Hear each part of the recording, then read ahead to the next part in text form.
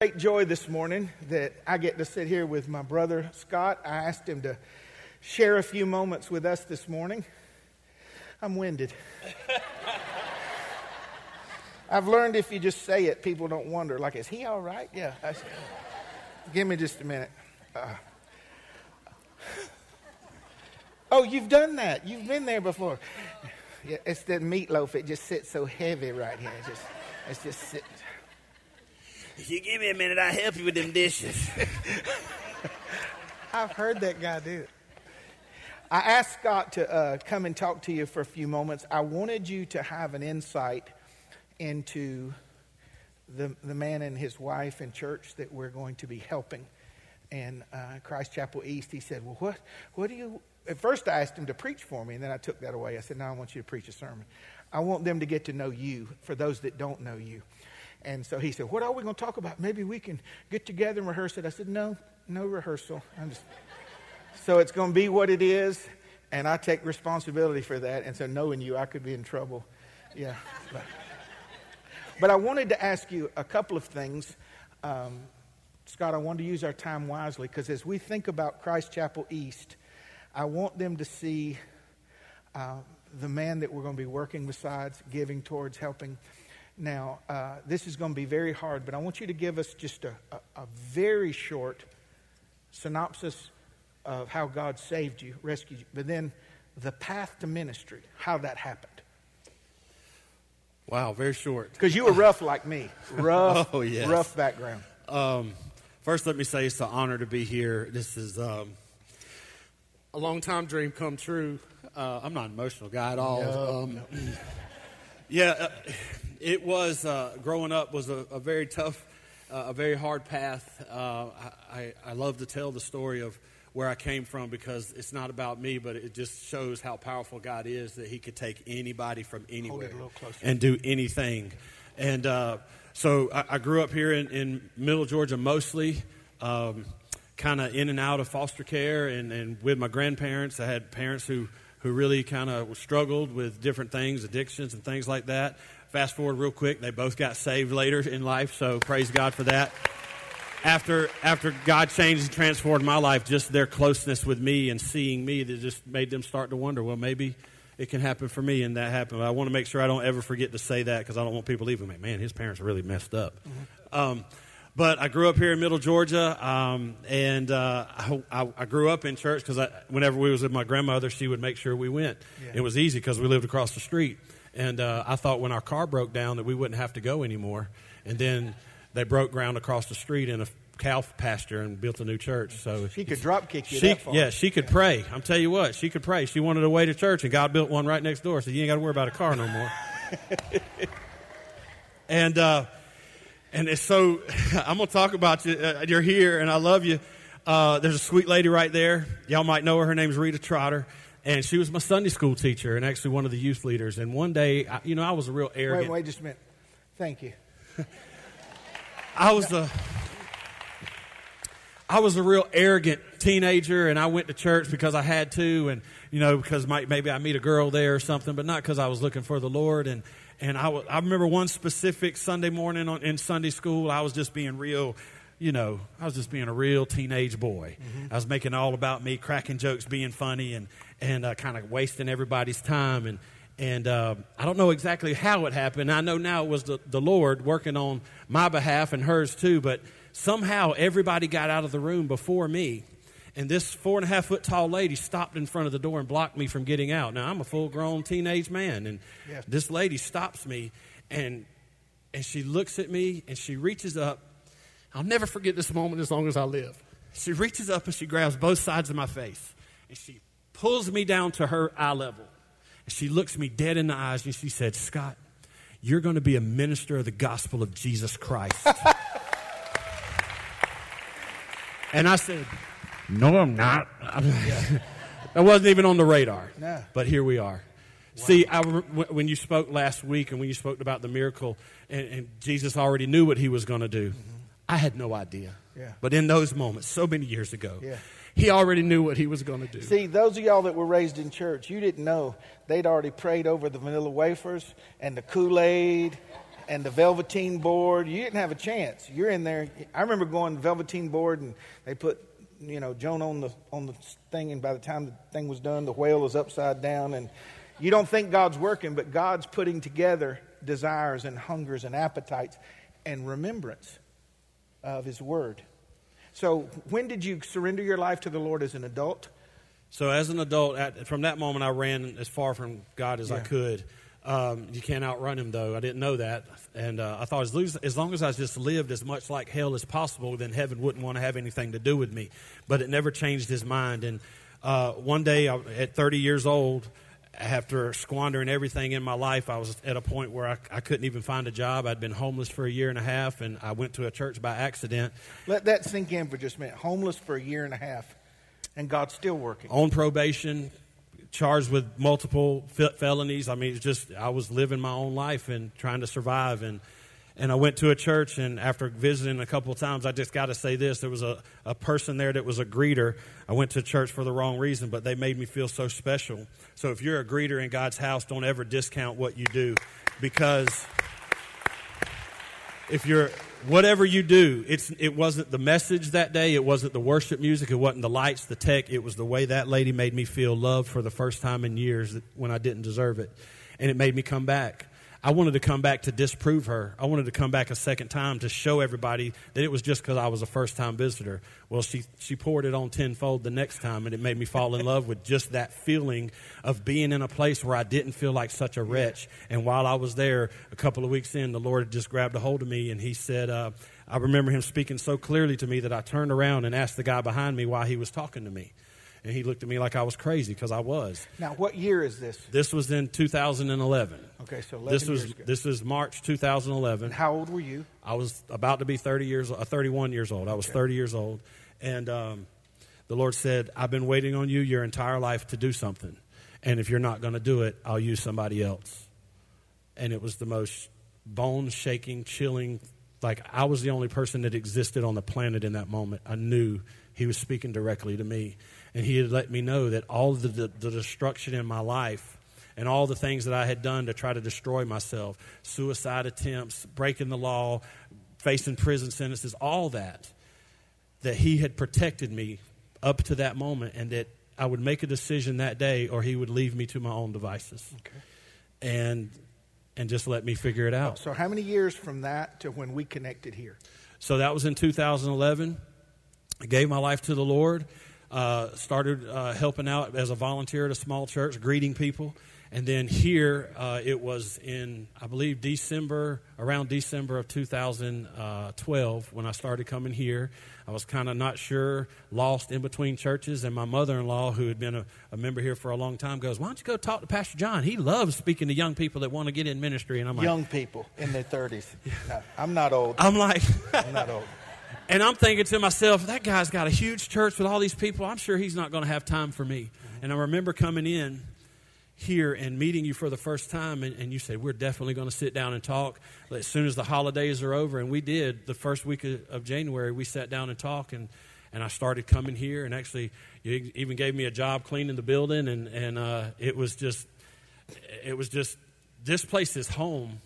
And my connection begins even sooner than that, from many years before, sitting up at 3 a.m, feeling hopeless and alone, just flipping through the channels and then seeing this preacher on TV with this clear glass-looking podium that said Christ Chapel on the front. And then even before I got saved, being drugged to church on an Easter Sunday, sitting back in the back, and they pull that podium out, and I'm like, that's the same guy I've seen on TV. Can we just honor those that have always behind the scenes, the tech department, our cameramen, the video recording? Would y'all clapping on? Thank you. Thank you. Because I remember in my darkest moments, sitting there on the couch at 3 a.m, thinking, man, maybe if this God thing is real at all, maybe this guy could help. And then I show up, and there you are. That was a wonderful season in the life of our church too. The Lord sent us a small group of men, young men that God had touched. Lance Foster, you, Drew had just come on, and there were others, worship leaders, those that pursued academics in the Lord, and God gave us a group of those men. And when I say poured into, I don't mean that like we were the key part, but it was a connective part. And so you were here preparing, went ahead and sought ordination through the assemblies? Through the Assemblies of God, started going to GSOM and Georgia School of Mission. Georgia School of Ministry. Yes. And shortly after that, I was offered a position at a church here in town as a youth pastor, and I think it was 2014. And was that a revelation, going from studying to 3, 2, 1? It was, and it was one of those things where you talk about contractions a lot when you're waiting. Yeah. I thought that was the birth. Wow, this is the best thing ever. It was just a contraction. Yeah. And all along, those contractions have been leading up to what God's doing now. And but I remember thinking, man, it's hard to leave this place that I love. I mean, we were serving in youth and student ministry here with almost 150 plus teenagers in a huddle. And that's one of the things that's so just awestrucking about when I come back. I see these grown adult people who used to be teenagers, and they're doing ministry, and they're serving in children's ministry, and they're on stage leading worship, and they're doing all these things. I'm like, oh, I remember when you was a 6th grader. And let me just plug in here too. For all of us, there's ministries in our church, there's ministries of our church, but they're not limited to our church.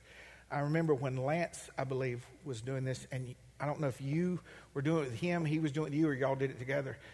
But we just fed a local football team every week, and they were chaplains for these boys, and these boys still know them. So it's whatever you see in front of you, you do it with all your might, with Christ as the center theme. So you went from 150 kids to one. 2. They were the pastor's kids, and they were forced to come. That's what I was going to say. The pastor's kids, you are coming to church. Go ahead. I'm sorry. And it was a big change, and to welcome everyone. And I remember thinking the Lord saying, "Hey, if you can't do it, if you can't start small, you can't start anywhere." Mm-hmm. And so we did, and we faithfully served there, and the ministry grew there, and we saw kids get their life, and next thing you know, we were showing up on Sunday morning, and the teenagers and outnumbered the adults, and it was one of those things where, God, you're really moving here. And then he goes, awesome, you did a wonderful job. I'm so proud of you. Time to move. Yeah.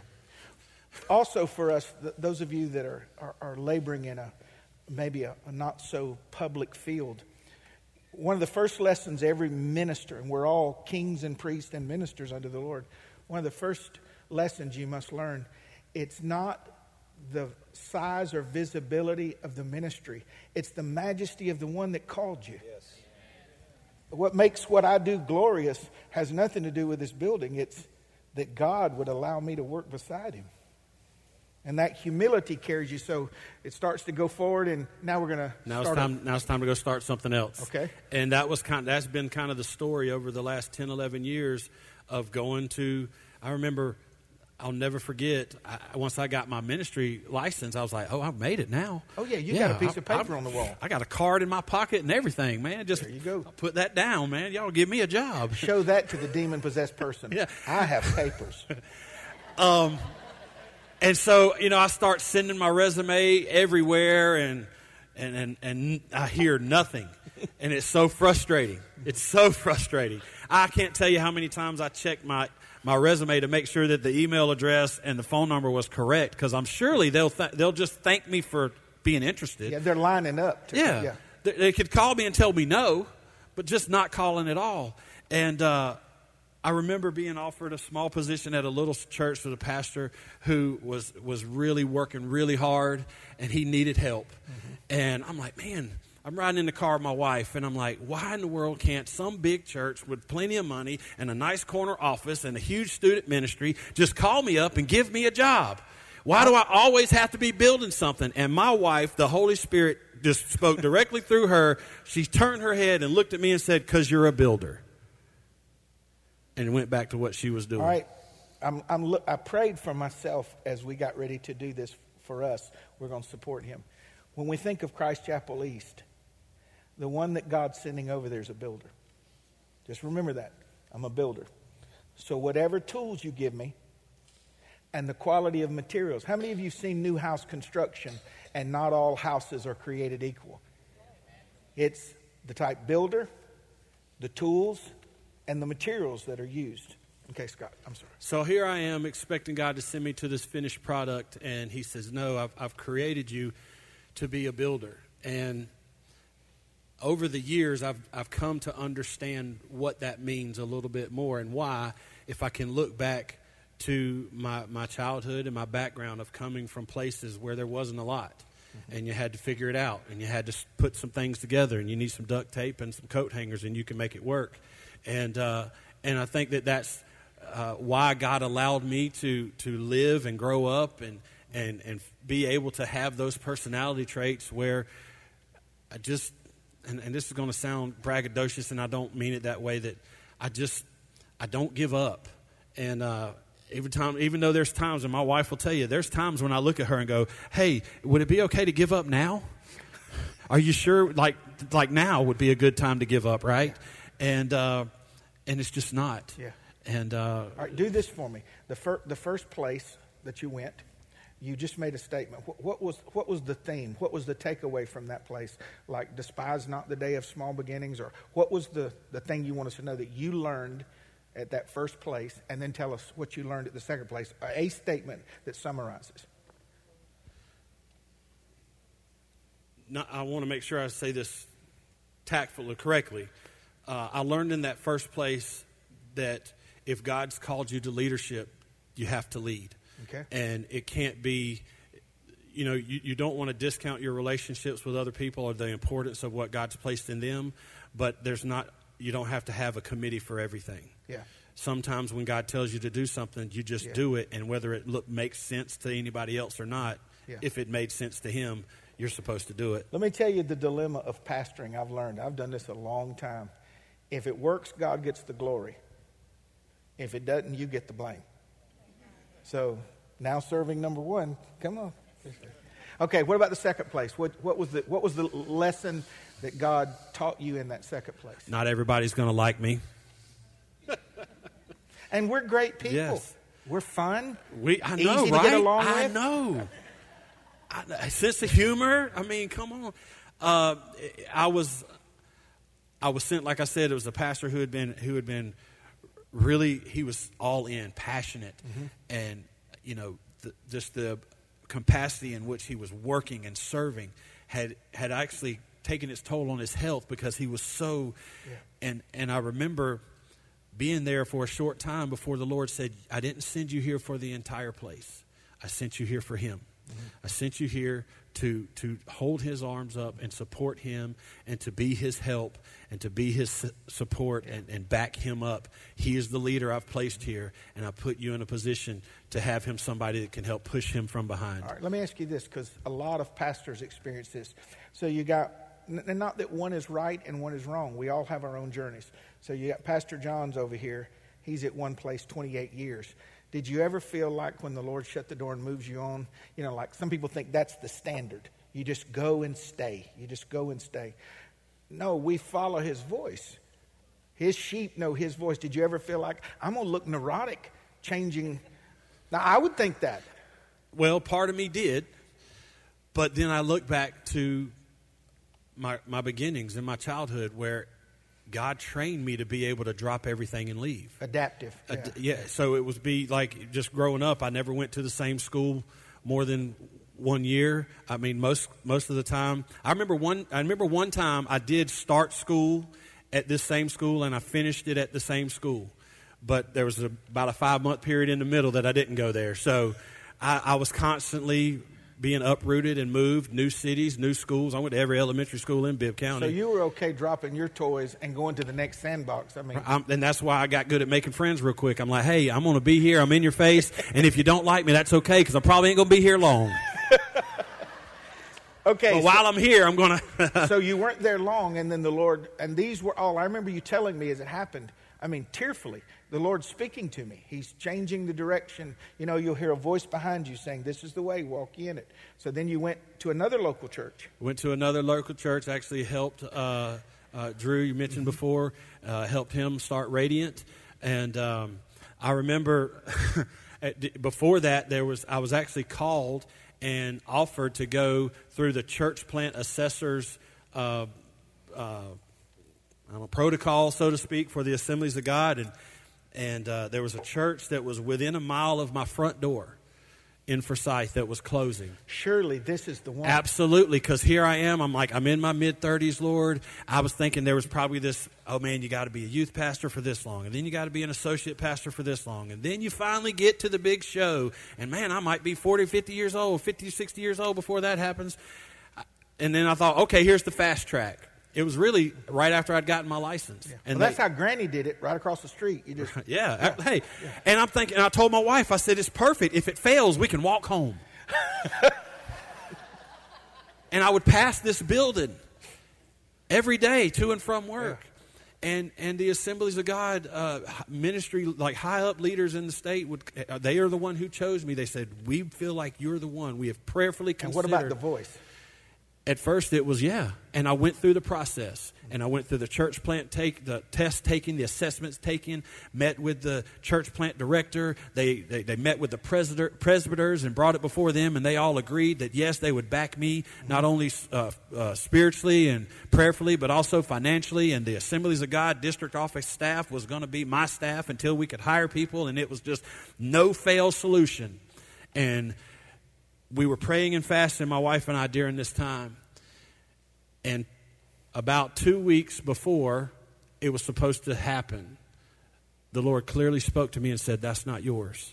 Mm-hmm. Let me just address that. I know there are people here, and sometimes we get just enough Bible education that we get the stories mixed up. No, the Lord doesn't do that. The Lord's not neurotic like that. He doesn't change his mind. Let me just remind you, Abram, take your only son, and I want you to slay him on the mountain here as a sacrifice to me. And right as he was about to do it, he goes, never mind, stop. Now that I know you would have done it, you have the credit as if you did it. I've got something else, another plan. It's not common, but it's not unheard of either. The Lord will offer you something. Sometimes it's very good, and other times it's very sorrowful. And he said, never mind, I just wanted to see if you'd go where I told you to go. That does happen in the kingdom. It was another contraction. Mm-hmm. And I was still very immature in the faith. I still am. I don't think I've arrived. But, I made a deal with God. I was like, God, you know what? I'm going to give you 2 weeks to get on board with everybody. You did. I did. That was nice of you. He's been good to me. Why would I not show him grace? The reason Scott and I get along is we have this in common. In heaven, it's like the Lord says, all the angels come in. Watch John and Scott. They're just idiots. Watch this. I love them, and I'm going to use them, but look at here. And I say, because surely these men of God who have been serving the Lord longer than I've been alive, they heard you say it was me, and they can't be wrong, so maybe I'm hearing you wrong. Lord, I'm going to pray 2 more weeks, and you need to get on board with what everybody else is saying. And he didn't change his mind. But they did hear it up till that time. So two days before I was supposed to meet the district superintendent at the paid-for building that was full of furniture, newly renovated, because they had had a flood inside, newly renovated furniture, walls, sound system, everything completely paid for, I have to call the district superintendent and say, sir, I'm so thankful and so honored that you would consider me for this. Mm-hmm. But I'm sure that I heard the Lord clearly that this is not for me. And as much as my flesh wants it, as much as it looks like the greatest plan in the world, you're right down the street. I mean, we could have just filled the church with just Robin's family in Forsyth. I mean, we'd have been fine. You can't have Don and Jenny. No, that's not funny. You can't have them. Anyway, okay. Great. And it looked like a great idea. Like everything lines up, Lord. Why is it? And it's just not you. I remember praying. I was working at a children's home, and I was working the night shift. And I would always pray before I went into work because I worked with some very tormented children that I fell in love with. And I remember sitting in the parking lot, and I was praying before I went in. And usually the whole place would be lit up at night, street lights, parking lot lights, and everything. And I opened my eyes after praying, and for some reason, the only light that you could see was the porch light in the house that I worked in. And the Lord said, you told me you'd go wherever I sent you. and for now I'm sending you here. So because to take the church, I'd have to quit the job. Mm-hmm. And he let me know that my assignment there wasn't finished, and that there were children there that needed me, and that I couldn't leave until he had finished what he had for me to do there. And if I was going to be obedient, then I was supposed to stay where I was. And now Pastor Scott is working bivocational, and this is the type of man he is. You need to know this. The church offered a specific thing, and he said, no, let me, and I'm not telling all his business, but you need to know this. He said, just give me half of that, because my assignment's not done at the rescue mission. So that matters to him. I want to not just do the new church. I want to do that which the Lord is asking me to do. So you have a dependable person, a faithful person, and that has freed up resources for the church, as well as it's really sharpened your communicative gift, teaching, home groups of men, deliverance. Yes. It's helping. It's still helping me with time management, for sure.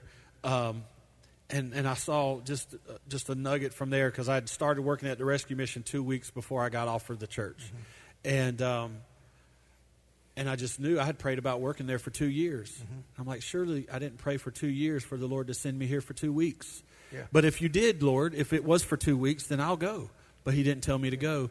And just this past week, there's a young man there that has been there for almost a year. Mm-hmm. He's come and gone. And he has had his heels dug in that there is no God. And I get the chance to walk with him and do life with him. And I said, I understand what you believe. So you're an evangelist at heart too, though. Right. And so this past Thursday night, I watched him give his life to the Lord. And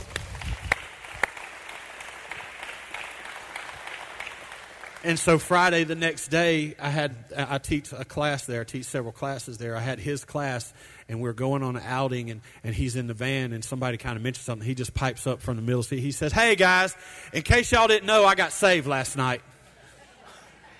And those guys don't do that. I mean, that's him. That's the boldness. From he's been very respectfully, no kind of dishonoring, but hey, you guys believe this, and I just don't believe it, has been his stance for over a year. And then it goes from, hey, guys, I just want to make sure everybody knows I got saved last night. That's beautiful. Okay, let me fast forward. So from there, we go to Encounter Church. And how long have you been there? I've been there since May of last year. Okay, hold on. Those of you that are part of Christ Chapel East coming up, would y'all stand? Would y'all stand? Y'all bless them. Amen. We are so glad. Thank you. Some of the sweetest, most dedicated, nicest people you will ever meet. Yeah. So going into this, what do we need to know? Yeah, and some of them are cards too. I know them. Some of them are personalities. I love personalities, by the way. Tell me, going into this, so y'all really just kind of gutted everything. You're just starting over. It's the same message, right. You just wanted a new start. So it became apparent, like going in, I said, as they interviewed me, one of my first, I believe, things that God would have me do would be to bring the church into a covering and community with other church bodies, whether it was the Assemblies of God or Church of God or whatever it may be. But to be a standalone entity all by yourself out there, the enemy loves to divide and take the weakest and the low-hanging fruit. And I just know that God doesn't work that way. All through the Bible, he works through teams. He works through unity. And so I had said from the very beginning that I believe that we would join with a body of believers somewhere else. And by joining with us, we're just a sister church. They're their own entity, their own organization, their own structure, their own bank accounts. There's no part of this for us. And this is not to brag. I just want you to know this, that our church, we told them in the meeting last week, there's one non-negotiable in this, is that they don't ever give us anything. We don't want your stuff. You're not going to tithe back to this church. When it comes time, you do this for somebody else. And God has already given us an opportunity to do that on, right now, a small scale. Mm-hmm. But we've already partnered with a small church in right outside of Milner and Barnesville area that is needing some help and getting started, and we've been able to help them a little bit financially, and even some of the things that we have that they can use. And it's been a blessing to see that congregation really get enthused about what God's doing there, because they felt like they were alone for a long time, and God just laid it on my heart. Hey, I don't even know that pastor really. I've only met him 2 or 3 times, and the Lord just laid it on my heart. Hey, let him know he's not by himself. Amen. So next week, y'all will be up in the grill again. If you've not had opportunity, I'm asking you as your pastor, just sit in. We were in and out 35 minutes last Sunday. We beat all the Baptists home. We beat the Methodists. We beat everybody home. Free food, you're on the way home. But I want you to be able to hear how you can help at what level. If nothing else, if you make a heart connection, you may be on your way to Christ Chapel Macon and you go, you know what? I'm going to go to Christ Chapel East today. I just want to stand out front and smile and greet people. I want there to be that. You don't owe this house anything. This is the Lord's house. And we're in this together. And I want us to be people that drop in on them, volunteer. You might say, you know what, Pastor Scott, once a month. And if you'll be flexible with me, I'm on call. I can just let you know last minute. Is there ever a Sunday you don't need last minute help? No. Never. Never. You just say, I'm on my way. I can do babies. Now if you're mean, don't watch the nursery. If kids don't like you, know your place. Everybody. Anything else that we need to know about you? Because I've got about 10 minutes here that I need to. A lot of people in here maybe know me and my wife personally, but I would be very foolish to sit here and not mention my wife. Yeah. And how great she has been and such a huge help. And you mentioned ministry having very different forms. A lot of people know our struggles to have a baby and 3 years of pregnancy loss. And yes, God gave me this gift to be able to not be shy and to stand on a stage, on a platform, and be a sounding board. But my wife does just as much ministry, Sure. if not more, in secret. And she stood in faith. I remember her and Kelly and many other women too, praying for her. She never gave up. She said, we're going to have I believe we're going to have a baby. And got little Luke running around. Yeah, not so little, but Spitfire. But I believe that's also how God is forged us. Because in the moments when ministry seems hard, yeah. and I look at her and say, is it okay to give up today? Yeah. We can remember, man, what if we'd have gave up on our dream to have a son? Yeah. And God's God's just miracles running around. Right. So she is a fantastic help for me, and she keeps me grounded. I'm like the pit bull in the yard that wants to run after every car, and she's the tether in the ground that goes, that's too far. She keeps me like I'm a firework, and she's like the string that keeps me from sane. Yeah. There you go. And so I just definitely wanted to make sure people get to know her also. Would y'all honor her this morning, please, Miss Robin? Please. I love you. And just real quickly, if I could say, for me, as doing what God's asked me to do, the thing closest to my heart is to see people healed. Healed not just from physical ailments or financial problems, but just healed from a life of destruction like I was. That I know that there's people out there still. My story to me is very unique, but it's not unique to the Lord. Yeah. There are people all over the place that God has literally snatched out of the jaws of death and put them in a place to be useful and have purpose. And I want Him to put us in a place that people can come and they can meet that same Jesus, and they can find hope, and they can look at people who aren't perfect, who haven't always had it together, who don't always know the right thing to say, and sometimes their hair's messed up, and look at them and go, man, if Jesus loves them and can change them, then there's hope for me. And that's all I want our church to be. I'm not trying to make it a big, the shining star of East Macon or anything like that. I just want it to be a place where people who are hurting can come and find the thing that I found. I want to say to y'all before we wrap this up, we're very, very flawed, but we're yours. We're going to be with you. And we are putting our faith in your love for God and in the pure gospel. Just give them Jesus, man. Just give them Jesus. Last words, man. Not last words. Not like you're going to die, but yeah. What's the last thing you want to tell us? I just want to say again to all the Christ Chapel family, those who I've known for years, because every time God would change assignment, there would always be a time where we'd be back home. And I think that it was like plugging in your phone to the wall. God's like, hey, you're about to go do something that's going to drain you again. Go back home and get recharged.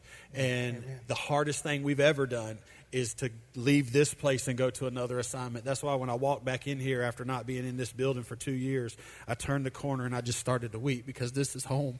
And no matter where God sends me, this is going to be home. So thank you all for allowing us to have a home and for welcoming us back home and for being a part of what God's doing for us in the future. We're honored beyond measure. Thank you.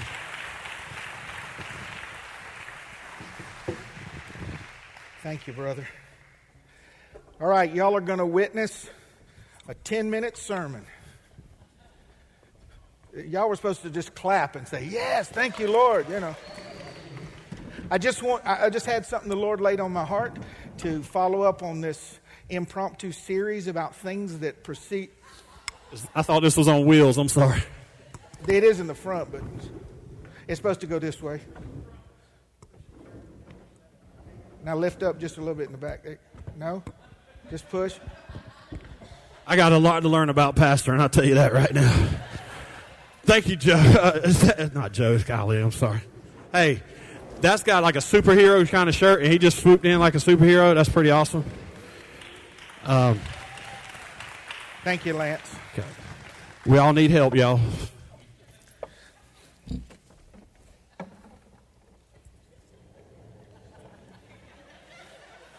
No, we're good, man. Thank you.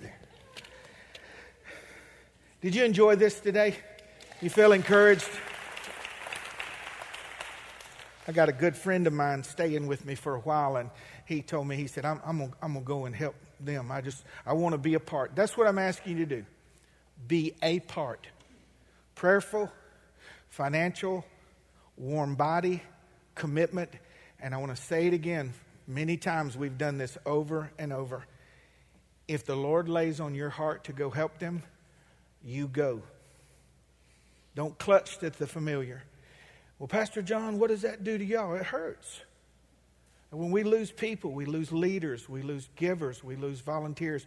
Sorry people don't help people go start churches. Think about it. And I'll say it one time publicly. I told Drew this. I told others this.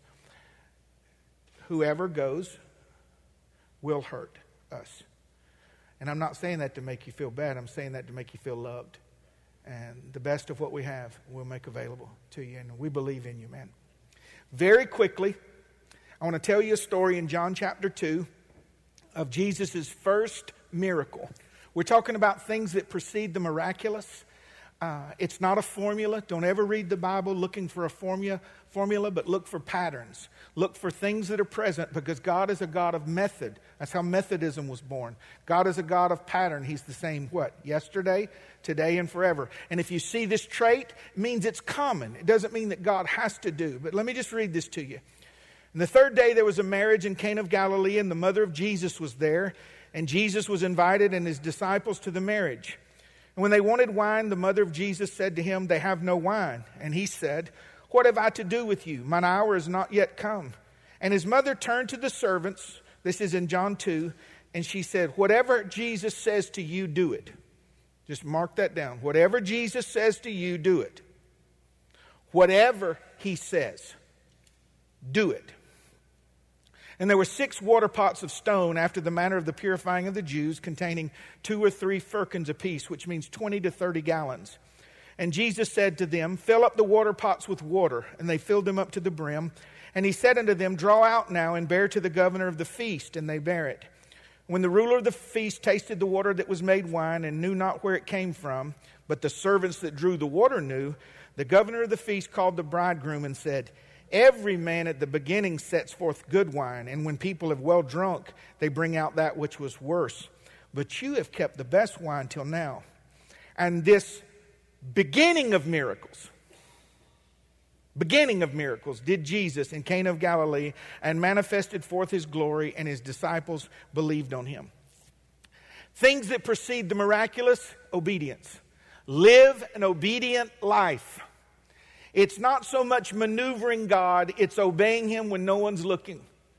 Obeying the Lord. Whatever he says unto you, do it. That principle keeps open the channel for God's best. We're not doing that to manipulate God, but don't think for a moment, I don't expect him to take care of me. If he has to open heaven to help me, he will, because I'm not only his, but I'm trying to do the things that bring him glory, that please him, that honor him. Whatever Jesus tells you to do, do it. He said, fill the water pots with water. Had they not filled the water pots with water, they wouldn't have received the miracle. Do what you know to do. Do what's undone that he told you to do last time. Go back, make it right. Do the things that he told you to do. Obedience. Mary said, whatever Jesus says unto you, do it. Very quickly. Obey him willingly. Obey him in your heart before you do it in your body. You got to come to a place, a disciple, that not only brings God pleasure, but sees his hand. I want to see his hand in my life. I want to see his glory. They've already decided to obey him before he even asks. Wherever you tell me to go, the answer is yes. Whatever you want from me, the answer is yes. When I read it in your word, the answer is yes. I don't need to confer with Pastor John or Mama or Papa. If you say that, here's a perfect example.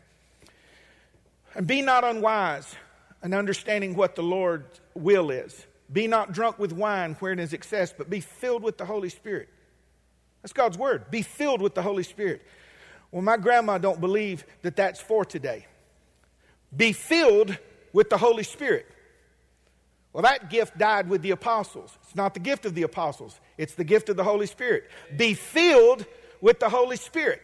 So, no offense to my granddaddy, who's one of the best men you'd say that I've ever known. And no offense to grandma, and no offense to mama and papa. And they don't believe any of this. But the Word of God tells me to be filled with the Holy Spirit. Not just sealed, filled. So I'm going to do that. I'm going to live a Spirit-filled life. I'm going to desire spiritual gifts. Because the Bible says to do it. Whatever he tells you to do, do it. And that attitude of obedience opens wide the channel. It's like arteries in the heart for the blood to get through, for the power to get through. Don't have clamped arteries of disobedience. Well, I don't want to offend my parents or grandparents. I actually had someone tell me that. So you're not going to ask the Lord to fill you with the Holy Spirit because that would offend your granddaddy? Mm-hmm. I'm sorry. But as much as I love my family, the Word of God is the final authority in my life. Be filled with the Spirit. Obey him immediately. How many of y'all got kids? You know the difference between obedience and immediate obedience? My kids are just about at 10, right at the, hey, would you go pick that up? No. Okay. Any kind of whine or hesitation or drama, I call it out and make them stand up, and they have to listen to a lecture. Oh, yeah. They ain't going to do it. Even if it's not out of goodness of heart, it's so they don't have to listen to me. I brought you in this world. We can take you out. You know, obey immediately. Get up. Go do what I asked you as a respect. As a respect. How much more the Lord? Do you know some of us are the child we despise? Hey, will you do this? I got to go to church. Please don't. Stay home. Seriously. He ain't doing God no favors. The life that sees his hand understands authority. How many military personnel, male or female? First thing they teach you is, oh, mama's baby loves the rack. You know, get out of bed. Get up. The sound goes off. The man's voice goes off. The trash can goes off. You're not thinking about nothing. You're up. You're up. You're under authority. That's what's missing in the church. Jesus is my co-pilot, not my king. Under authority. You obey immediately. Yes, sir, Lord. Yes, sir. You obey him silently. What does that mean? Without questions, without commentary, without reasonings, complaining, bargaining. Isabel, will you go pick up the trash? Okay, Father, what do you mean by the term trash? Like, stop! Pick up the trash. Olivia hasn't picked it. Stop! I don't need to know if we're exactly equal on who picked up 3 pieces and who picked. I'm sorry. Listen, I would die for them in a moment. I don't need any of that information you're giving me. When God tells you to do something, when he tells you write the letter, write the letter. When he tells you to make the call, make the call. When he tells you to serve, you serve. And he doesn't need any input. What about these people? What is it to you if they're there till I come again? Just stop and open. What would happen in your home if you told your children to do something? They say, yes, sir, Daddy. You just fall out. Yes, ma'am, Mama. What meaneth this? What would happen in your spiritual life if the next time the Lord whispered something to you, you say, yes, sir? Ain't got nothing to say? Mm-mm. You've been so good to me, what would I say? Obey him exclusively. Not those who speak for him, not those that speak about him, and not those speaking in their own authority. Not this church, not Pastor John. The only time you should obey me is when I echo what the scriptures say or what the Spirit's already said to your heart. You obey the Lord. If the Lord tells you to do something and everybody else says the other, you side with the Lord. You obey him exclusively, independently, irregardless of what other people do or think. Sis, if you would come please to the keyboard.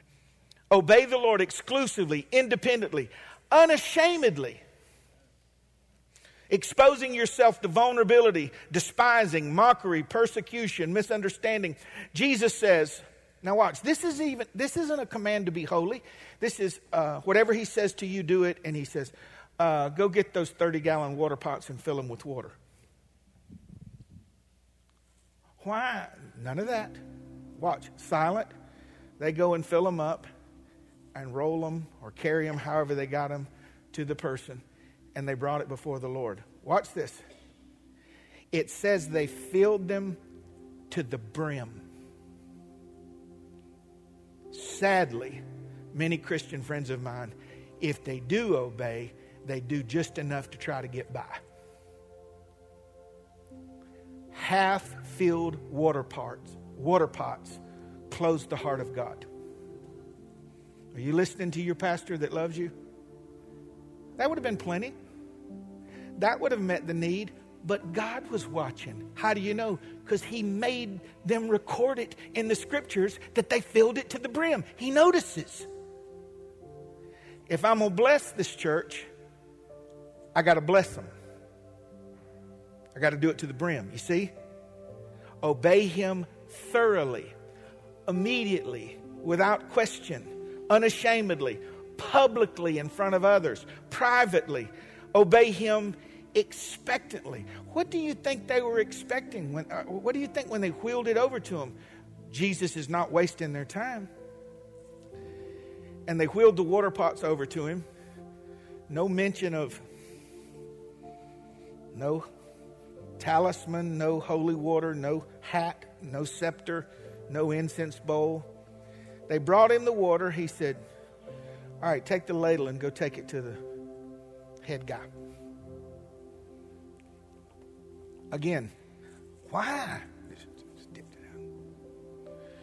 Taste it. Wait a minute. Most people, when they serve wine at the wedding, they use their best, and when people have been satisfied, they bring out that which is cheaper. You brought the best wine out at the end. I can tell you, as we get ready to leave today, if Jesus tarries, and we conclude this little unplanned series on the miraculous, is the best things in my life follow obedience. It just does. The best things in my life have followed my yeses. And the blessings stop at the last place you ignored God or told him no. I don't know what's wrong. I don't know what's wrong. Let me just peer into your water pot and see. Well, there's no water in there. What do you mean what's wrong? It's half full. What do you mean what's wrong? It's full, but you didn't bring it back to Jesus. What do you mean what's wrong? The thing you expect from your children, give it to God. And then don't tell him what to do and watch. The miracle, this beginning of miracles, did Jesus. Isn't it wonderful that at the first place Jesus was to show his power and divinity, he chose the festive occasion of a wedding. This last week, I hope I don't embarrass them, but I had the pleasure and privilege of marrying Mr. Jim and Byraleen. Y'all wave, newlywed couple right there in the middle. It was the most beautiful, packed, small church, but it was packed, and people were just laughing and joyful, and it was just a sense of God's Spirit and peace. And I hope she don't mind me telling this, but I teased them. I don't even know if she heard me say this to the congregation. So they get ready to leave, and I pronounced them husband and wife, and Jim presented his arm, and Byraleen took it, and they played zippity-doo-dah, zippity-a. And Byraleen skipped out of the church. And I said, well, I'll be 60 in August. I said I've seen it all, but now I've seen it all. And the church just joyfully laughed and celebrated. Now, I want to draw your attention to this, and we're done. Jesus is looking to pick a place. And he said, I'm going to unveil. He told his mother, it's not time for me yet. And then he said, it's time. Some of you are discouraged in that the last time you pursued the Lord for something, he said it's not time yet. And in just a few moments, it's going to be time. So at a wedding, he showed that he can take the water of everyday stuff and turn it into the miraculous wine of heaven if you'll just do what he says. Things that precede the miracle, obedience. Stand with me this morning.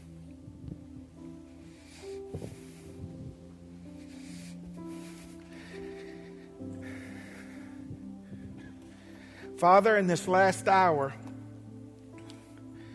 we need you like never before. We need well, we know from your scripture, your nearness, but we're asking you to make us conscious of it. Remind us of the importance of being faithful stewards and disciples. Disciples, those that are disciplined. That we would be faithful in well-doing, knowing that in due season we're going to reap, and that the miraculous is available to us. We're not going to tell you when, how, or where. Give us the courage and character to fill the water pots up and roll them up to you. Let us stand back and see what God can do.